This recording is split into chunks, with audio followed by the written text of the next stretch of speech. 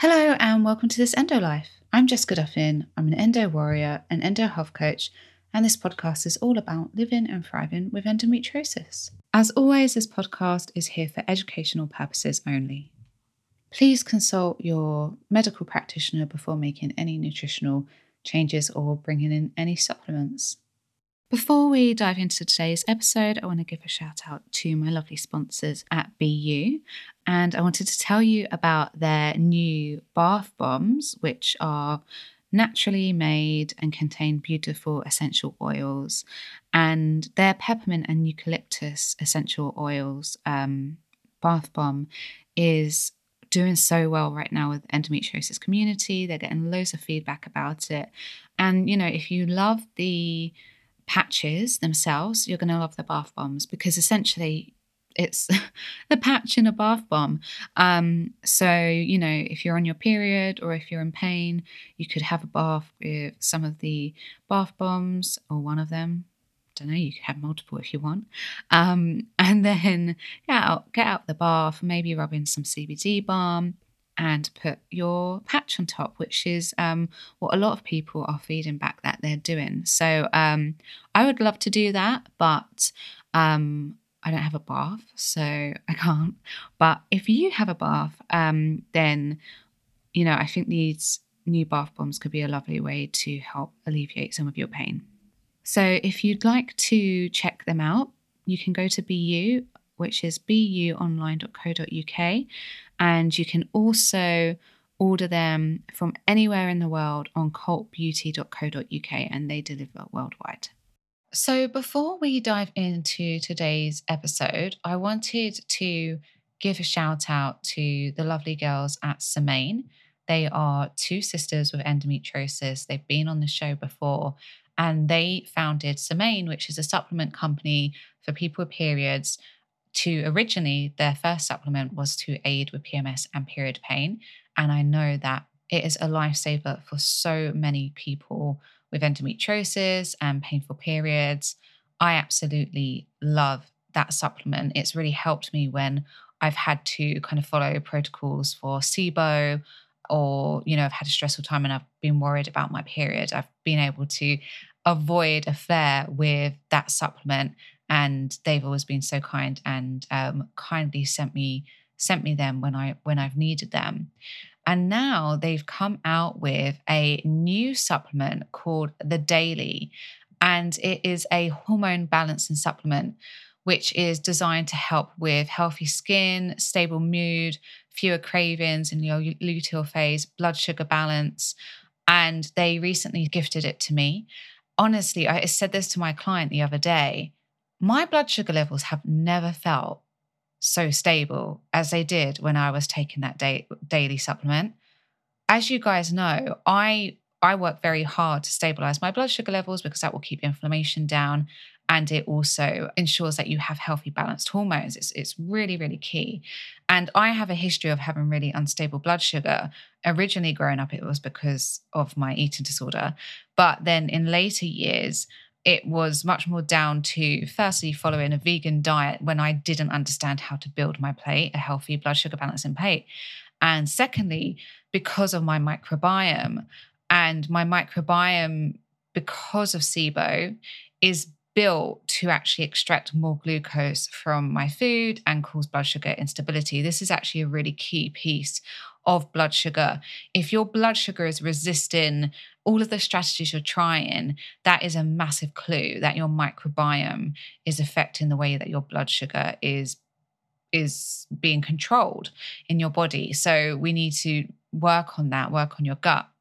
And mine has improved massively, but I still react much more erratically than someone else would to blood sugar fluctuations. And I couldn't believe the difference. It was like I had a whole month of stable blood sugar. It was incredible. And as a result, I had much more of a healthier cycle. I felt a lot more satisfied. I had less food cravings. I just felt a lot more stable in energy. So I'm a really big fan of this. And as I said, blood sugar is a huge piece to managing your hormones, hence why blood sugar is such a big part of their supplement. So the girls have kindly given me a discount code for you guys. It will get you 20% off your first order, whether that's the daily or the PMS and period support capsules. And the code is ENDOLIFE, one word, all caps. So ENDOLIFE. And that code is valid for the next 6 months, I believe. So you can use it at any time. So let me know how you get on with them. I'd love to hear if you find them as amazing as I did. And I hope that they bring you a happier and healthier cycle and period. So on today's episode, I'm interviewing Erin Nicole, who you may know better as Moonly on Instagram.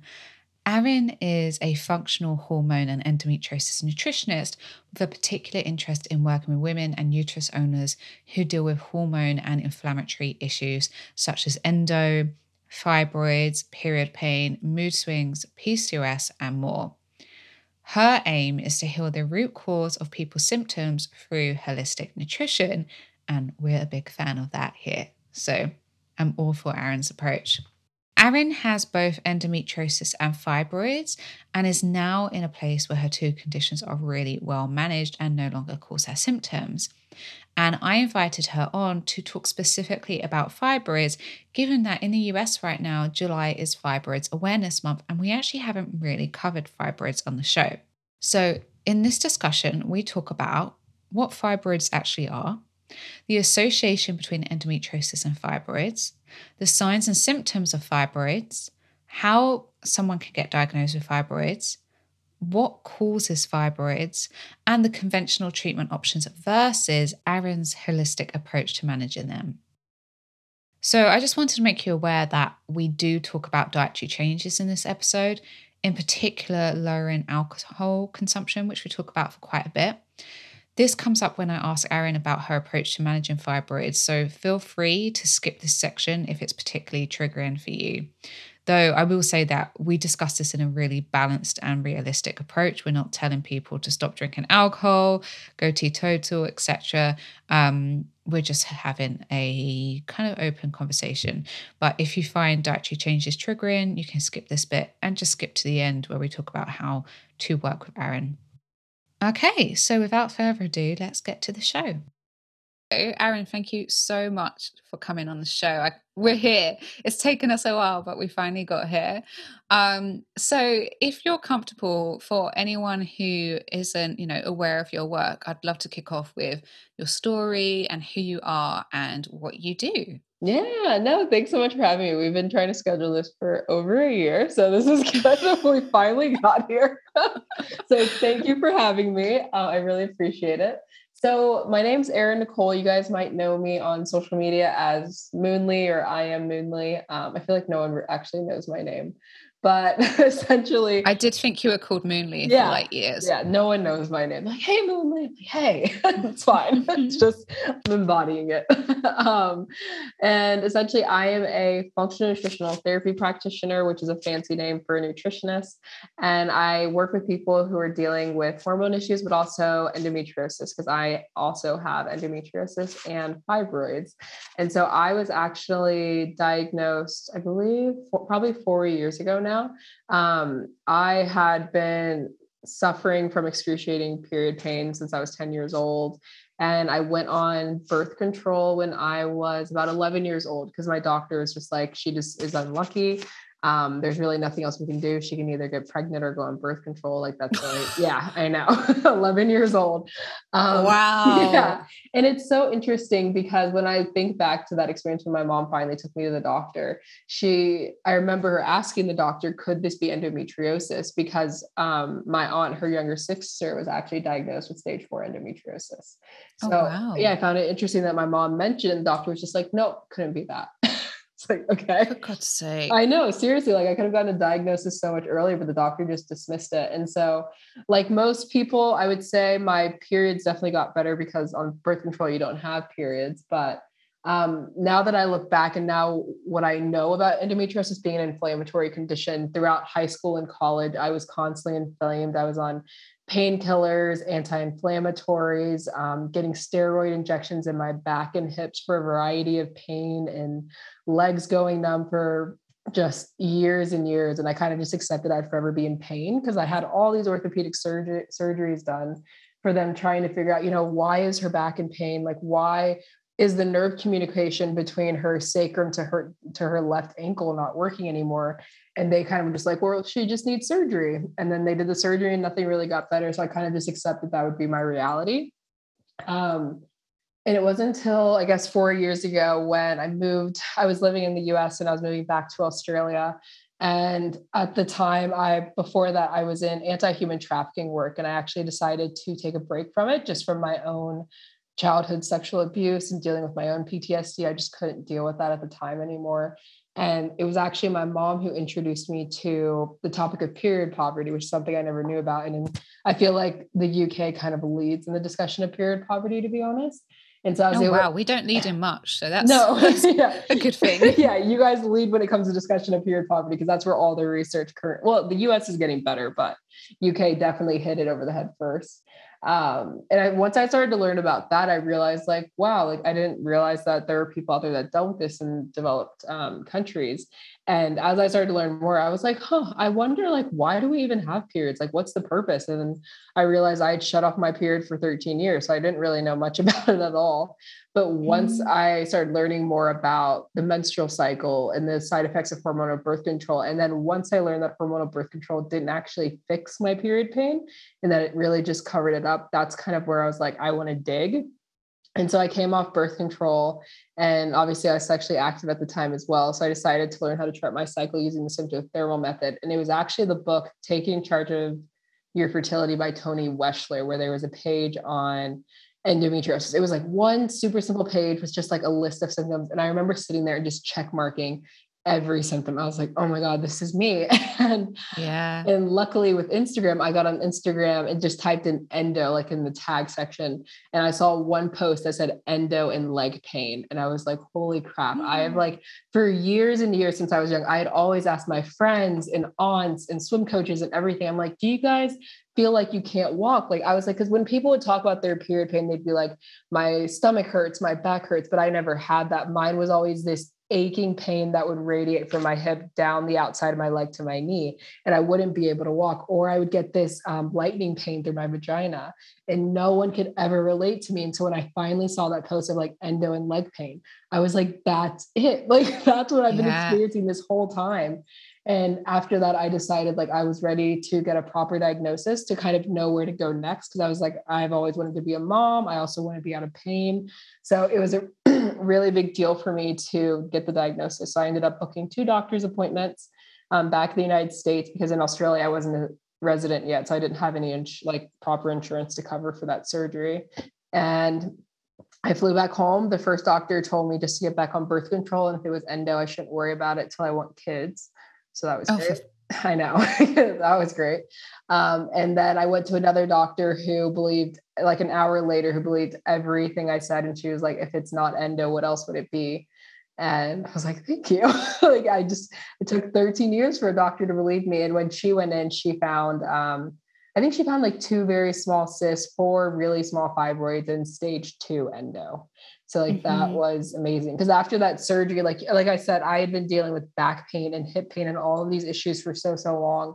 After that surgery, after a week and a half of recovery, it was the best I'd ever felt since I was probably like 8 years old. I was like, I can touch my toes again. My back doesn't hurt. My legs aren't going numb. Like, it was just this one thing that my mom had mentioned when I was 11 years old that no one ever thought to look into until I was 23. And that was what was causing me so many issues. I mean, it's just so, it's more than frustrating, and it's just devastating, really, that you had the answer, instinctively had the answer so many years ago, but you had to go through all of that just because the medical system puts these barriers up. And it's just, and some of it's just really down to pride and ignorance. Like, often I find that my clients will say like, oh, I suggested this thing, but like the doctor really got their back up again about it. And it's almost like if a patient has an idea of what might be going on, it's like the doctors find it offensive. Like, who do you think you are? Like acting like you know your body. Yeah, exactly. I'm the one who trained. Exactly. And they're also like, well, you just Googled it. And I was like, well, Google's giving me more options than you are. Like, it gives me some type of answer. And honestly, I feel like that's where so many of us with endo end up. We end up just Googling everything. And we're like, we can see the symptoms here. Why is it so hard to go out and get a diagnosis? Like, why is that so hard? And yeah, so essentially after I had that surgery, I was the best I'd ever felt. Like, I mean, I could touch my toes again. My back didn't feel like it was going to snap in half. I felt amazing.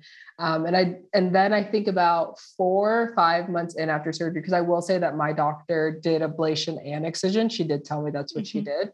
So after about 5 months, my pain did start to come back and I wasn't ready to go back into surgery. I didn't want to go back on hormonal birth control. So I decided to deep dive into nutrition and like acupuncture, more of the holistic side of endo, after finding a book that was actually a British published book of women from 1980s and 1990s that had endo. They had done, the Lupron, they had done all the surgeries, and they were kind of just done. And they decided to seek those more holistic routes.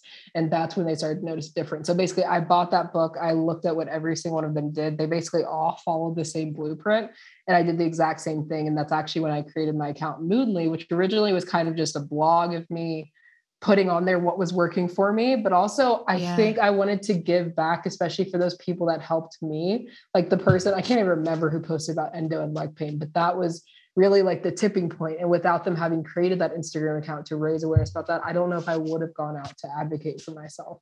So that's kind of where Moonly originally started. And then over time, as I started to really notice a difference in my symptoms, people started asking, okay, like, what are you doing? Like, I need to do that. And I kind of realized, okay, I need to make sure that I know what I'm talking about. Like, I know it's worked for me, but I need to see if there's actually any science to it. So that's when I went out and actually got a certification in it so that I could actually help other people with endo, period pain, fibroids, and all of that. Sorry, that was a long explanation. No, it's awesome. I mean, our story is actually so similar. So we keep coming up against similarities. So it's so funny because I was even in not exactly the same, but similar. So I worked with homeless young people. And then I kind of went out of that world because it was too emotionally difficult for me. And then went on to do this.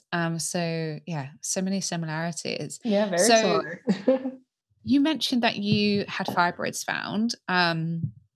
And we haven't really covered fibroids in depth on this show. So for anyone who isn't aware, could you tell us what fibroids are? Yeah. So I think fibroids is one of those scary things because you get the diagnosis and then you're like, oh my God, what do I do with this? So fibroids, first off, I want to say that fibroids are very, very common. I believe they have found that 80% of women worldwide will at least have one fibroid in their lifetime. And essentially a fibroid is a benign growth that happens in the uterus. It can grow in different parts and it can grow to a range of different sizes. So you could have a fibroid the size of a cherry, or you could have a fibroid that grows the size of a grapefruit, where some people actually might look 8 or 9 months pregnant due to the size of the fibroid. Majority of the time, they are benign though. And I think oftentimes people get a bit nervous about that cancerous factor because really, like, you hear the word tumor and you're like, holy crap. But most of the time they are benign, but they can grow quite large and they can cause issues depending on where they're growing and the size of them. And so they're just tissue. It's not like they're a cyst. Yeah, it's just tissue and it builds up and it can just grow to that really enormous size. Typically when people notice problems. Like for me, I have 4 very, very small fibroids. Honestly, if like this was video, I could show you when they went in for my laparoscopic, my surgeon took a picture of one that was poking up. She's like, there's your little fibroid. And essentially they can grow different sizes, but there have been a lot of people who have been able to shrink them depending on where they're growing. You can actually pass some, depending obviously on the size and where they're growing in your uterus, but they are just tissue that builds up and can cause some people some issues. So, is there an association between endometriosis and fibroids? Because we know that fibroids are common. but are there any stats on endo and fibroids? I actually did look this up before this because oftentimes most of the people I do work with do typically have fibroids, but I was curious how common it was. So in the research, they have found only around 20% of people, this might be switched, I'm not going to say verbatim, but 20% of people with fibroids have endometriosis, and 26% of people with endometriosis have fibroids. So the percentage actually isn't as big as I thought it would have been. Have you found that in your line of work, a lot of people have fibroids?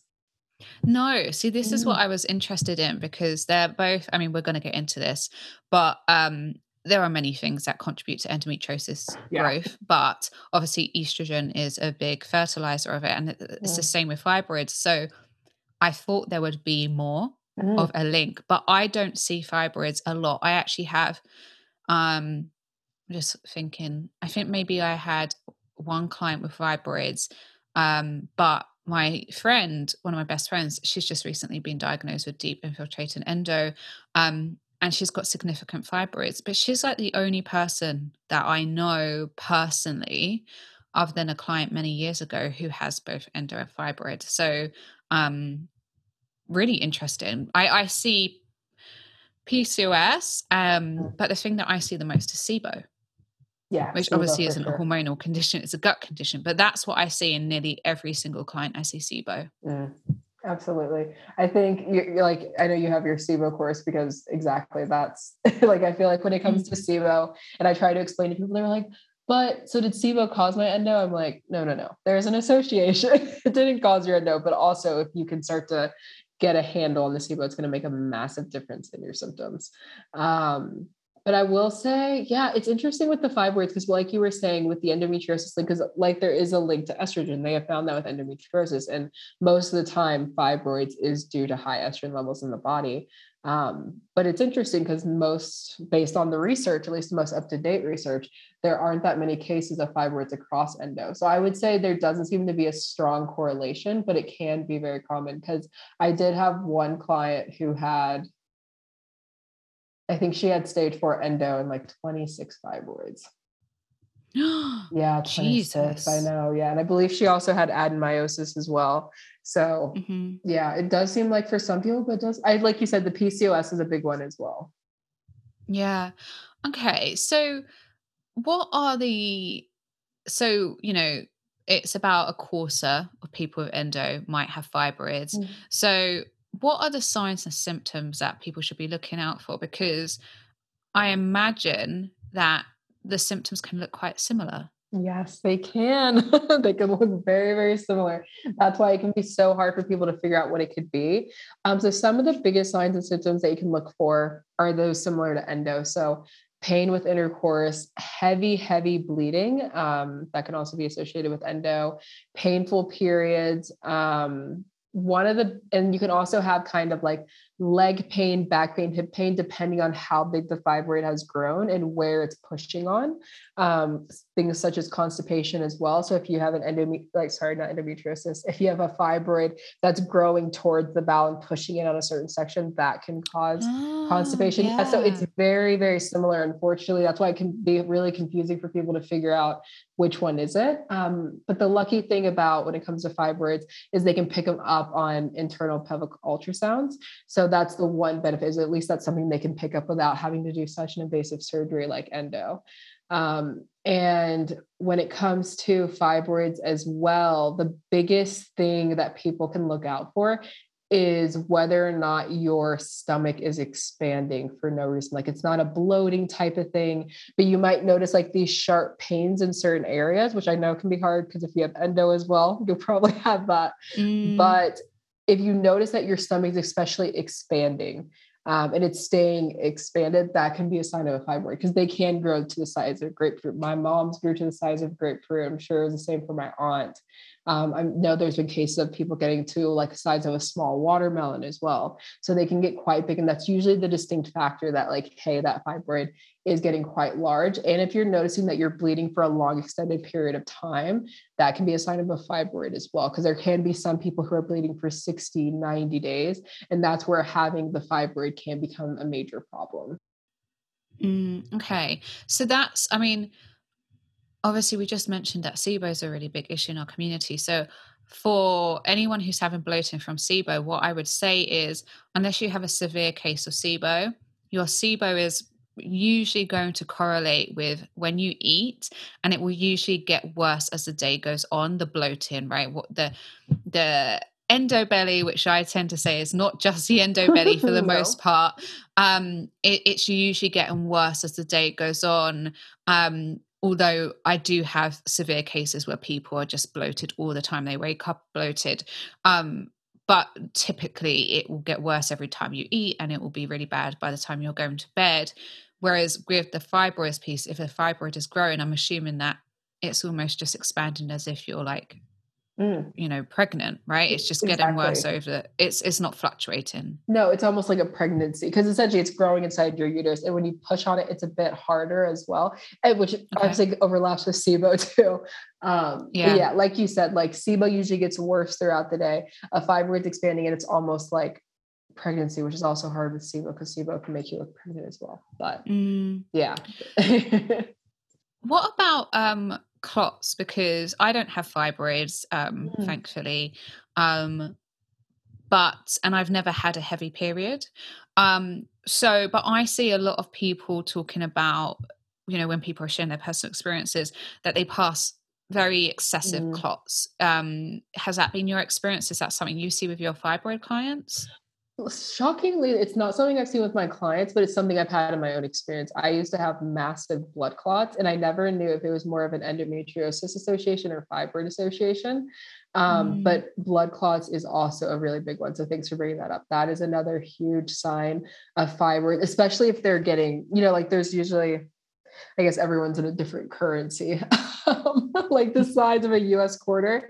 And as they start to get larger and you can feel it passing, that's usually a sign of like, hey, there's some big blood clots in there. It's worth getting checked out. But usually when you're noticing that heavy, painful blood clot, like in their dark clots as well, that's when you start to notice people might have a sign of a fibroid. And the thing is, kind of like with endometriosis, just because this person has the large stomach but doesn't have, the heavy bleeding, the blood clots, doesn't mean they don't have a fibroid. And just because you have a heavy period with blood clots and pain or constipation doesn't mean that your fibroid isn't causing you issues. It might just be smaller. The sizes can vary, vary so much, and they can determine the different symptoms. Like, for example, my mom had the grapefruit size fibroid, but her symptoms didn't start till after she was pregnant with me. So she had the fibroid for years and years, and it only just took off when I was growing in her stomach, which I find interesting. But when I was growing in her stomach, that's when it took off. And it wasn't until after I was born that she just wouldn't stop bleeding. Like it just wouldn't stop, and it just kept growing and growing. And that's when they had to take it out. Okay, so I wonder if that's to do with the elevated hormone levels, right? During pregnancy, it's just kind of getting this sustained fertilizer. So it sounds like, symptoms can look similar to endo, to SIBO, and you might not have all of the symptoms. So what's the best way to get diagnosed? And is there like a barrier to diagnosis like there is with endo? I personally think fibroids are much easier because you can just do there's a formal term for it, but internal pelvic ultrasound. So when you go to your gynecologist and they put the wand in your vagina and they're able to actually see what's going on with the uterus, that is the one benefit to fibroids. Because, with endometriosis, they can do that and get nothing from it. They're like, okay, well, I didn't see anything.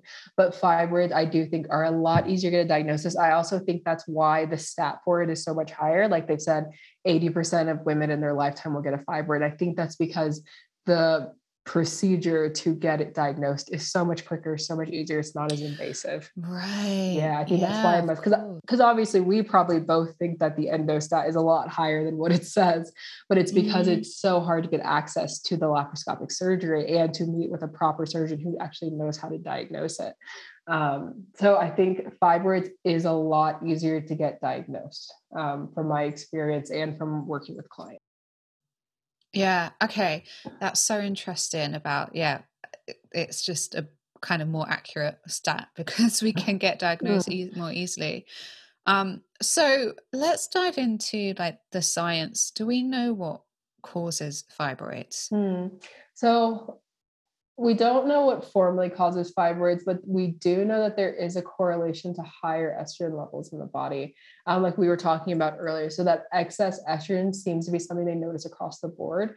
And I actually haven't looked into the Black British community, but in the United States, African American are 4 times more likely to suffer from fibroids, and they're usually more likely to suffer from what's the right wording? Like progressive fibroids in our community. They're more likely to cause us more issues. And that's why we have such a high hysterectomy rate as well. I believe the number 2 reason for the hysterectomies in the United States is for fibroids, unfortunately. And from my research, they usually say there's a genetic factor, which obviously we know that certain types of genetics can affect our ability to metabolize estrogen. But then also that excess estrogen factor. And what the other correlations they have found is that during times of stress, it seems to be also a correlation to when people develop fibroids. So they may have never had fibroids at all, and then they go through a stressful event in their life. And that is when fibroids tend to appear. So that could be, the lower immune system, the higher cortisol levels affecting the HPA axis, which we know is going to affect the estrogen and progesterone balance, which could cause that growth as well. So there's definitely needs to be more research on it. And I hope that they continue on it. But based from a general understanding, most people align it with that higher estrogen levels. And typically from a nutrition perspective, when you focus on supporting the HPA axis and the estrogen levels, that's where you start to notice the symptoms improve tremendously. Okay. So with the research, is it literal like excess estrogen, or is it more like an estrogen dominant scenario where progesterone is low, even if estrogen is at a normal level? I've seen both, but typically the excess estrogen factor. Okay. Yeah, typically the excess estrogen is usually what I've noticed across my research. But again, research is constantly updating, which I'm super grateful for. I'm glad that research is constantly catching up.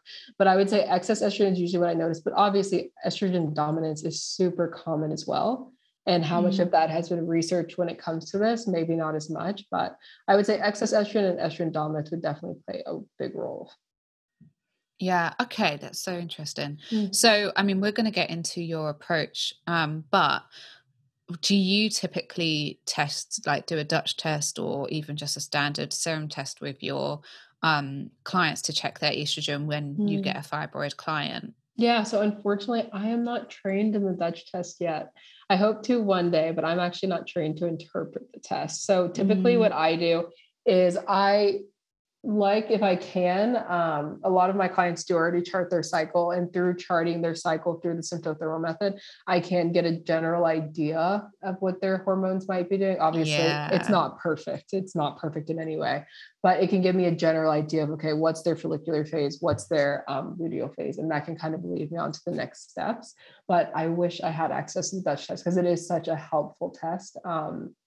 But I do have access to the gut health testing through the GI stool map and the HTMA testing, the hair tissue mineral analysis, which can kind of help us pinpoint whether or not there is excess estrogen. But obviously the Dutch test is the most accurate test out there.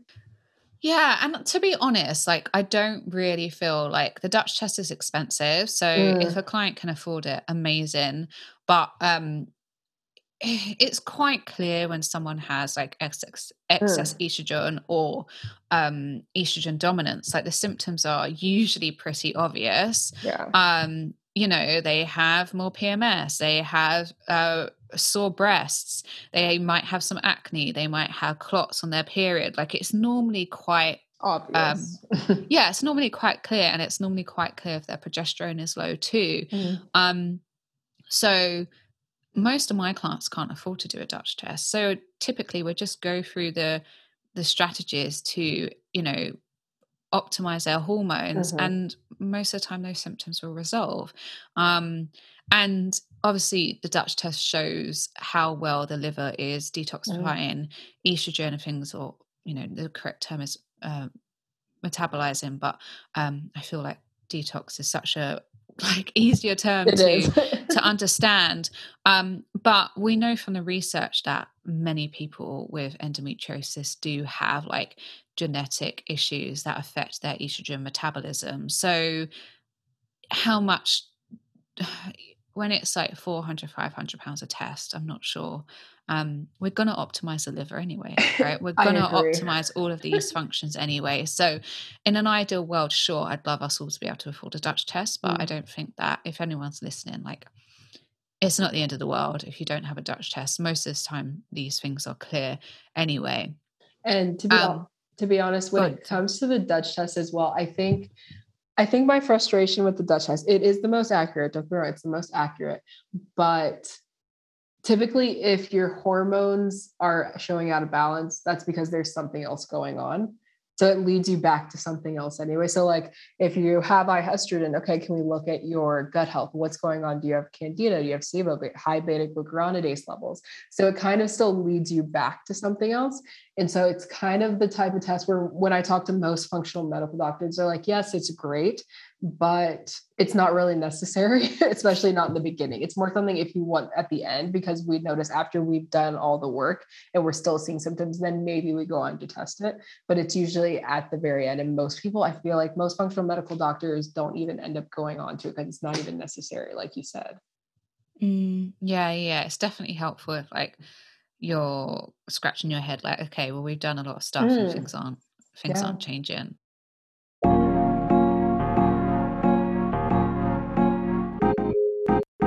Just a reminder that this episode is sponsored by BU.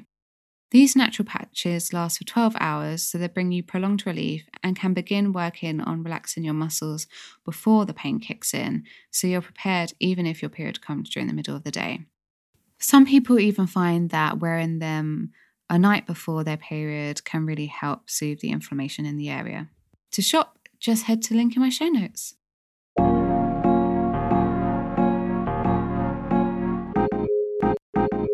Okay, so what would the typical conventional medicine model be for treatment of fibroids?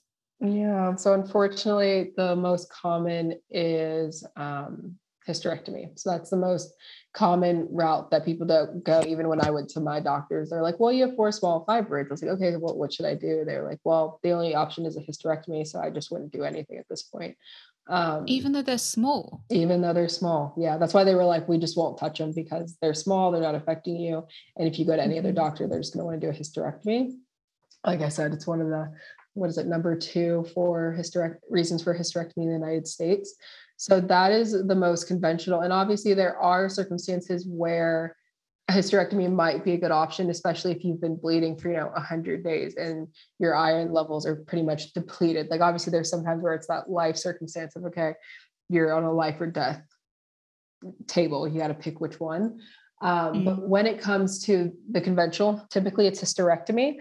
I do know that they are developing so many more surgeries because there are a few common surgeries out there. And this is where people need to be a bit picky about what doctors you go to, because there are a lot of botched surgeries. So there's a lot of surgeries out there for fibroids. We're like, sure, they'll remove the fibroids, but most likely if you haven't addressed the root cause to why you're getting the fibroids, which is typically there's a high estrogen, excess estrogen, estrogen dominant factor to that.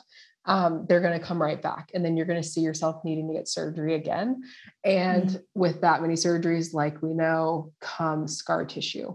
And scar tissue causes a whole host of issues. I can't remember her name right now, but there's another woman. She's kind of like the queen for fibroids. And she has lost so many of her intestines because of how many fibroid surgeries she had gone through, and the scar tissue just destroyed it. They've had to remove like her intestines are so short now. Like obviously, I don't know if anyone knows, but the intestines are very, very long. And because of the amount of surgeries that she went through with all the scar tissue and the growing back, she has lost so much. And I've seen so many stories like this. So when you're looking for a surgery, the best one that I have seen so far, and the research is constantly updating, is it's called the uterine fibroid embolization, if I'm pronouncing that correctly. And essentially with this, instead of them going in and actually cutting at your uterus, because the thing with fibroids is they can grow in different spots in your uterus, like they can grow on the outer muscular layer, the inner one. There's like several different areas that it can grow on. Some can grow almost like a branch off of the uterus. This one actually, yeah, I know. This one actually focuses on cutting off the blood supply to those specific fibroids. So how this works, I haven't done the research because I haven't looked too closely into it, but based on the functional medical doctors that I follow, from my understanding, it seems to be one of the more successful ones because it stops the blood flow from going to them. So over time, they should start to shrink, and they definitely wouldn't be growing because they wouldn't have the blood supply to grow anymore. But when it comes to the number one is hysterectomy, but if you're looking at those alternative options for surgery, because sometimes you might get to that point, I would recommend looking at uterine fibroid embolization because I've heard some really great things about it. Okay, that's great. And I'll put that in the show notes. If you could just shoot me over the name, because I'm certainly going to botch that if I try to write it out. And I mean, the adhesions piece is such a good point. And it's something that I see and I talk about all the time because surgeons don't talk about the adhesion risk. And the research shows us that 50 to 100% of people who have abdominal surgery will develop adhesions. And if it's a surgery where, you know, it's not keyhole, it's like a full excision. I don't know what the word is, like a big excision, an incision rather. Then you're looking at 80 to 100%. So if someone has like an extensive surgery, abdominal surgery, I mean, you've got almost 100% chance of developing the adhesions. Then if you're having repeated adhesions, even if you're having keyhole, if you're having repeated surgeries with keyhole, like that chance is going to grow. So I see adhesions as being such a big problem, and it ends up creating a kind of a vicious cycle with SIBO, because people end up developing, if they didn't have SIBO, they end up developing it because these adhesions start affecting the gut, the intestines, the motility. They develop SIBO, or if it was there already, it's worse. And then they end up thinking it's endo. They're like, oh, my endo belly's back.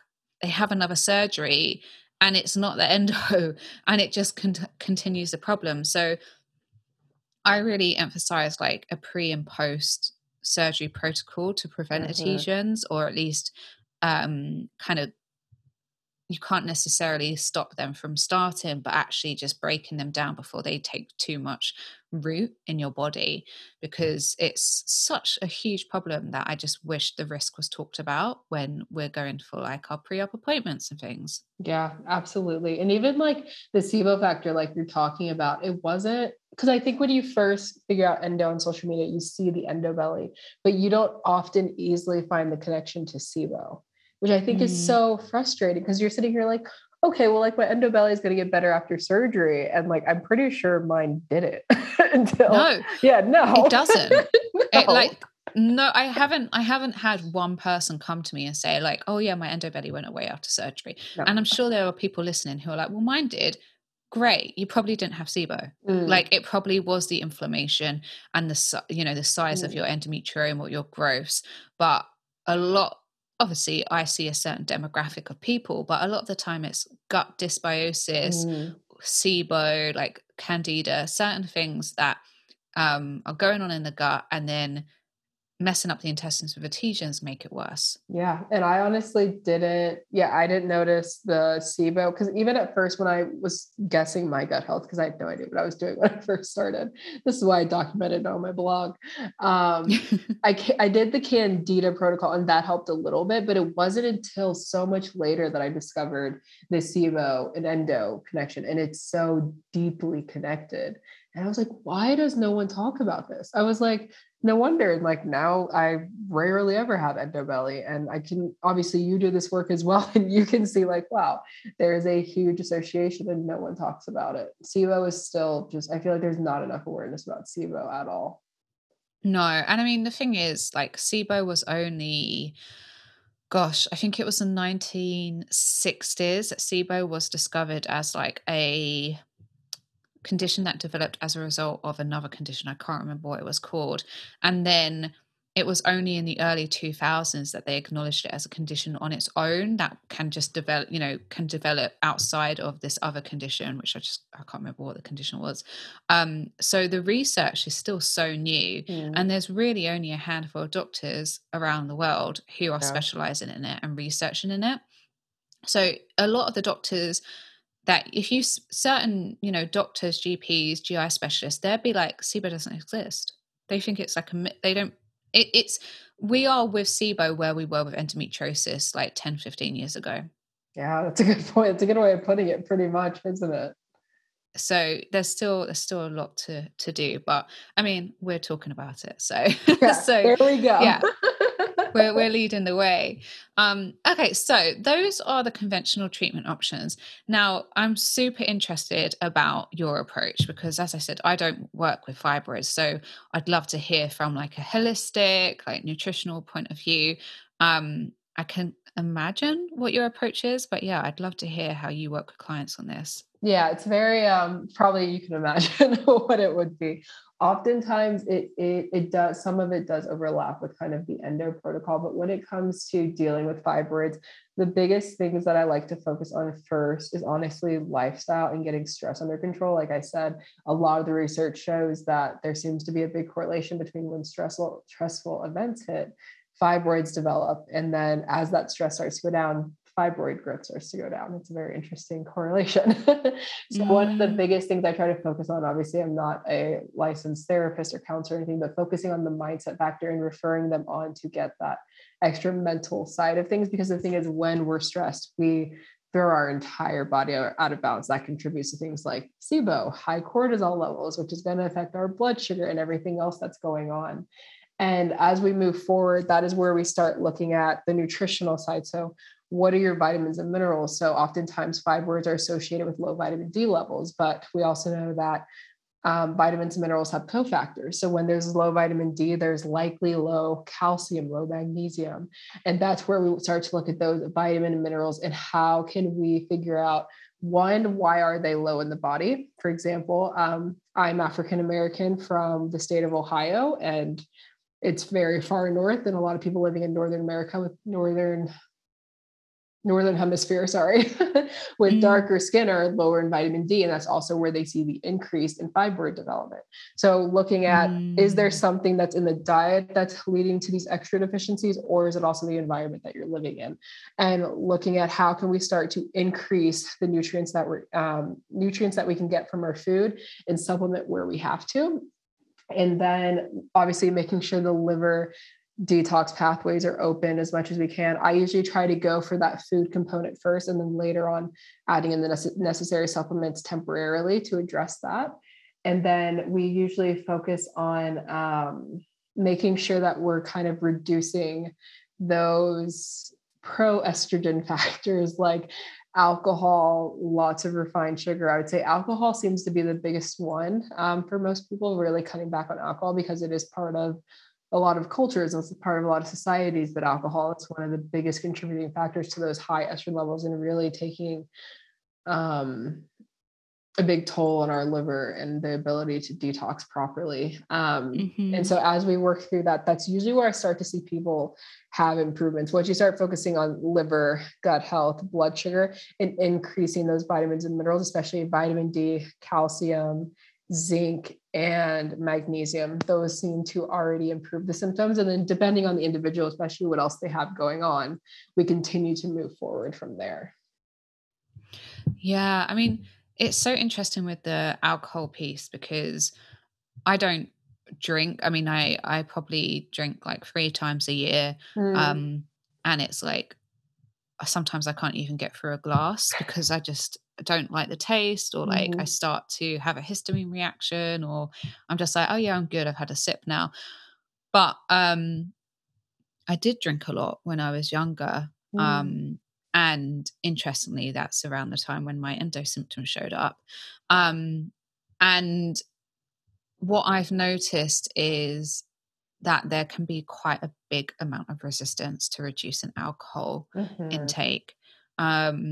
Not so much with clients, because I think by the time someone decides they want to work with me one-to-one, they're already like they're already quite aware of certain contributing factors. But especially like students on my courses where they might be quite new to this work, there can be resistance around the alcohol piece, especially when it's cultural or you're young, or it's a socially, like it's how, you know, all of your, how you see your friends go out drinking. Do you come up against that as a barrier, and do you have any tips for people who are like, well, all my friends drink, what do I do? You know, I do come up against this. And to be honest, I would love to know your thoughts as a practitioner as well, because I have been trying to navigate this with the clients that really find trouble. Honestly, some of the things that I have tried, which this might be helpful for some people, is if you enjoy, like, you know, going out to eat and most of your friends or family has a glass of wine. What I actually found out from one of my clients, what they do, which I thought was quite brilliant, is what they'll do is they just request like a mocktail from the bartender. That's a surprise. They're like, surprise me with whatever you got. So it's still like you still get to enjoy that experience without the alcohol component. And also just, I think it's also about evaluating, because oftentimes when I talk to people about drinking, it's about, well, what am I supposed to, like, what type of fun drink am I supposed to have? So it's also trying to figure out, why is alcohol considered the fun drink? Like, what about it is actually, like, what in your mindset considers that the fun drink? Because I'm the same as you. I don't drink maybe like 2 glasses of wine a year, and I don't finish the glass. It's never been a huge part of my life.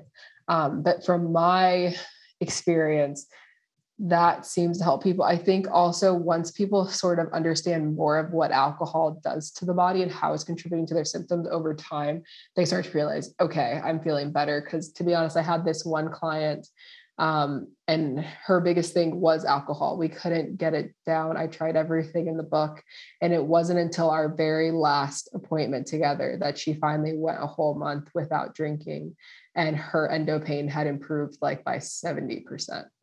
Wow. And I was like, only if we could have figured out how to reduce that sooner. So that's why, as a practitioner yourself, I would love to know your advice of how you do that as well.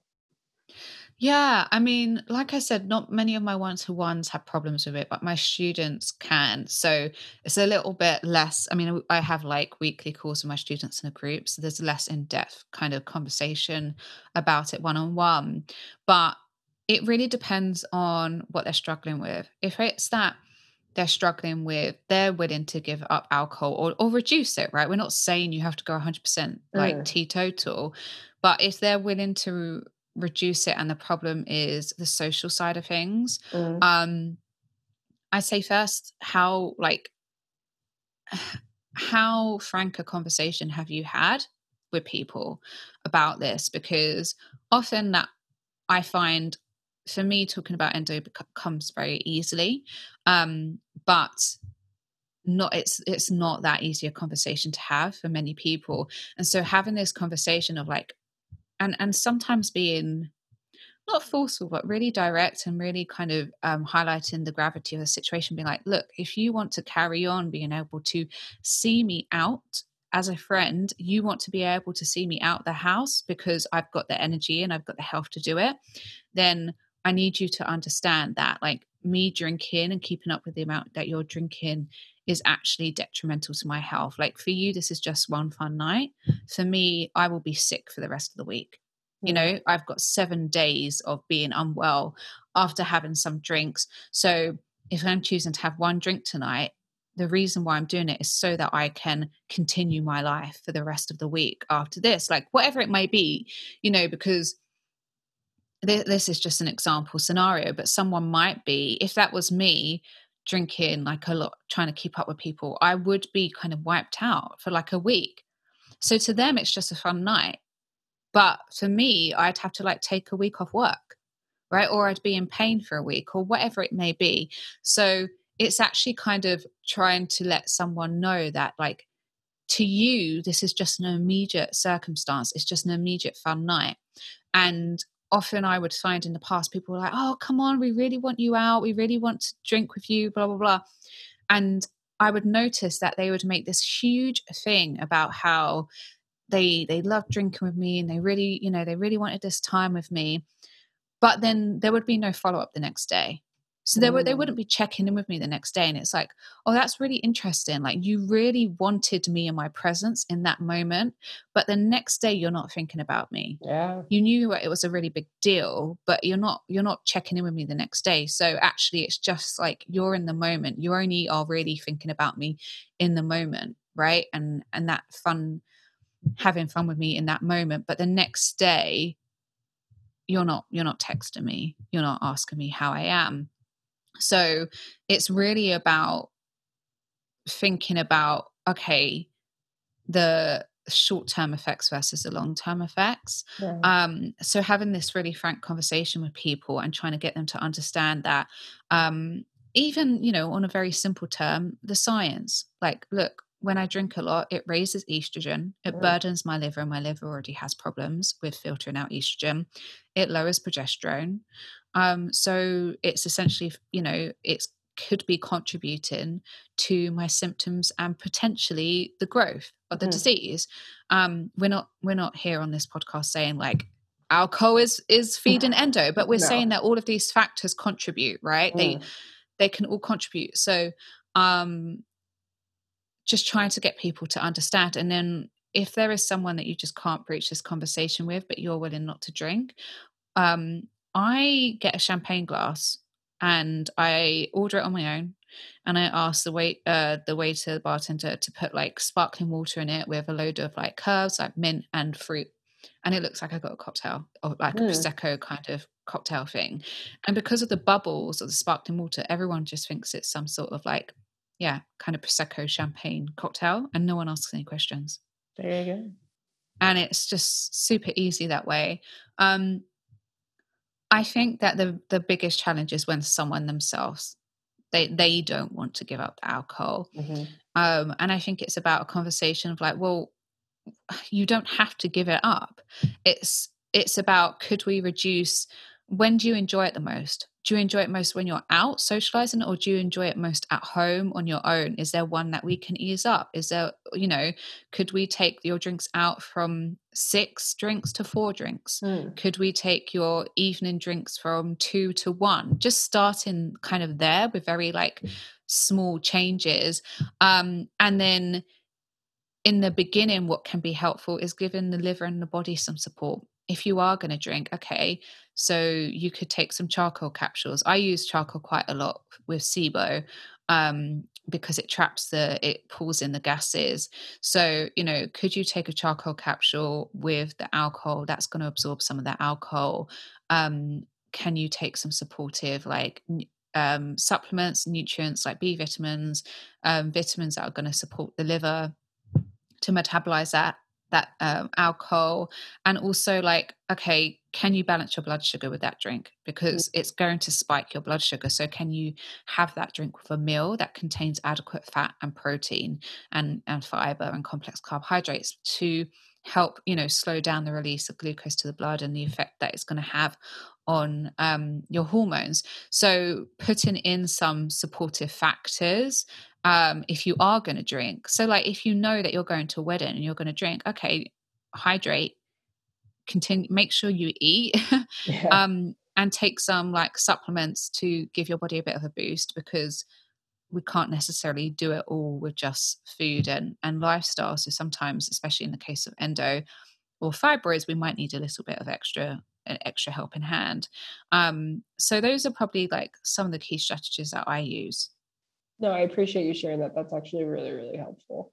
And I've honestly like really needed to talk to another practitioner about this. So thank you. I actually really appreciate it. Yeah. And I mean, the thing is, sometimes people just aren't ready, right? Oh, yeah. And maybe they never will be. Maybe they're like, and I think that you could potentially work on all of the other areas to get the person feeling as well as possible. Yeah. And then they have to make a decision of like, is this well enough for me? Is this what I want from life? I'm well enough to do X, Y, Z and not give up alcohol. Or I'm not yet where I want to be with my health. So now I'm going to consider reducing my alcohol intake. And again, it doesn't have to be completely removing it. It's about reducing it. So it's about kind of like the stages of change. Like where is someone in their journey of what they're ready and willing to change. So it might be that they need to see progress first with other changes in all before they can believe that alcohol will be having an effect. That's true. Right? And that's another big thing. I like that you raised the point of it's not about getting rid of it, it's about reducing it. And I think this is really important. I try to explain this to as many people as possible is, yes, when I first started, everything inflamed my endo, like, you know, like one cupcake, one glass of wine. But as you start to support those systems on a consistent basis, where like for the most part from nutrition, like from the nutrition perspective, you are supported when you occasionally do go out to have that drink, your body has the capability to get back up compared to where it was. Like when you go out to have that, you know, like whatever sweet treat you want with that refined sugar back in the day, it might have inflamed you, but now your body has what it needs to get back up and say, cool, I can handle that. We're good to go because we're supported every other day of the week. So it's about getting to that point, isn't it? Absolutely. I completely agree with you. I mean, I've noticed myself, I mean, histamine is a different issue, but my body is so much more resilient to what I can eat, where like sugar before would just kind of cripple me and my period. I would notice like if I ate some sugar, like at any point during my cycle, I would have like a worse period. Or if it was on my period, I mean, it was game over. You know, I could go from standing to being on the floor in 30 minutes. Whereas now, not that I'm suddenly going to be eating like chocolate bars every day of the week, but I'm much more resilient to certain foods that used to be a huge trigger for me. And also like I try to take a sort of 80-20% kind of approach roughly, where like, look, don't worry about the 20% or don't worry about those one-offs. Like if 80% of your diet has got the foundations that your body needs to thrive, you're good, right? You're doing better than the majority of the world. So like, you know, you don't need to be a biohacker to manage these conditions. You don't have to be like all the way up there with like, you know, the cleanest eating like gurus in order to see change. Yeah, exactly. Like honestly, my favorite meals are dessert. So I completely like I love sugar. I'm not gonna lie to you. I love sugar, but I've gotten to my body to a point, and I've also learned how to cook with alternative sugars so that I'm not feeding the inflammation of my endo, and I'm not feeding the inflammation of, you know, my fibroids. And you get to that point, like you said, with the 80-20. That's exactly, it's just about balancing it. Because the more you restrict yourself, the more frustrated you're going to get, and it's going to be harder to stick with as well. Yeah, absolutely. You and I are so similar because like desserts, like that's my thing. Like I love desserts. I make my own sugar-free ice cream. I make sugar-free cakes. Like, and so it's like I don't go like without desserts at the weekend, but most of the time I make my own. Unless like I'm too tired or whatever, then I'm like, you know, I'm not really gonna go for a sugar-free like alternative, something that has like sucralose in it, right? Or maltitol or something. So I'm like, okay, like I'm probably better off going with the sugar option here. But I really, you know, I love using monk fruit or allulose. So yeah, it's so funny. We're so similar. Yeah. My go-to is maple syrup and honey, and then occasionally coconut sugar. I don't love it, but it can be a good alternative. But yes, I am pretty much every day like, okay, like what kind of dessert are we gonna make today? Like that's the goal of the day. So funny. I like dream up desserts. I'm like, go say to my boyfriend, I'm like, okay, imagine this. Let's make it. And go away and make it. Okay, amazing. So before we wrap up, are there any kind of final tips or suggestions or kind of key takeaways that you would like to share? Yeah, I think when it comes to fibroids, if you're looking to figure out where to get started, I would really first start to look at what is your basic diet? Like, are you eating plenty of, whole foods? I'm not saying never have refined foods, but are you eating whole foods that are going to benefit to your protein, carb, and fats, and getting you your vitamins and minerals? And if you are, that's amazing. I would recommend really increasing your cruciferous vegetables like broccoli, Brussels sprouts, cauliflower. All of those are going to help with your liver and gallbladder. And I would definitely look at things like your vitamin D and magnesium and calcium to make sure that you're having adequate levels of those and making sure that you're able to absorb those. And lastly, look at your stress levels. I know that can be a big one. And a lot of us are in, what did my client call it? Autopilot. Stress. So we might have been in a stressful situation for a very long time, and you might not even realize that you are constantly stressed, and that's going to contribute as well. So I would say if you're looking to get started on dealing with your fibroids, that's where I would get started to really start to see a difference. Because I'm at a point now where I have no symptoms of my fibroids. I don't even know if they're still there. I haven't gotten them checked, but I have no symptoms from them, which is really, really amazing. And I'm really grateful. Okay, if you get them checked, you have to let us know, because that'd be so amazing. Imagine if they're gone. That would be awesome. It would be really cool. So where can everyone find you and work with you? Yeah, thank you. So easiest place to probably see a little bit of what I do is find me on Instagram. I haven't figured out TikTok. Don't ask me about TikTok. Yeah, I've tried. No. You find me on Instagram at iam.moonly, literally just like MOONLI. And then my website is iammoonly.com. And that's where you can find out more about my services, my blog, my recipes, to kind of help you get started as well. Because I realize that recipes can be kind of a tough place to start if you're not used to cooking at home and creating more of your own meals.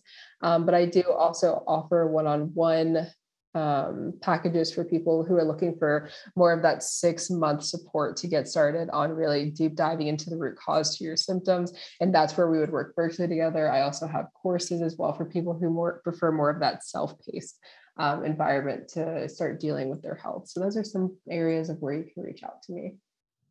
Okay, amazing. So thank you so much for coming on. It's been so interesting and I've learned a lot. And I've also learned that we're weirdly similar.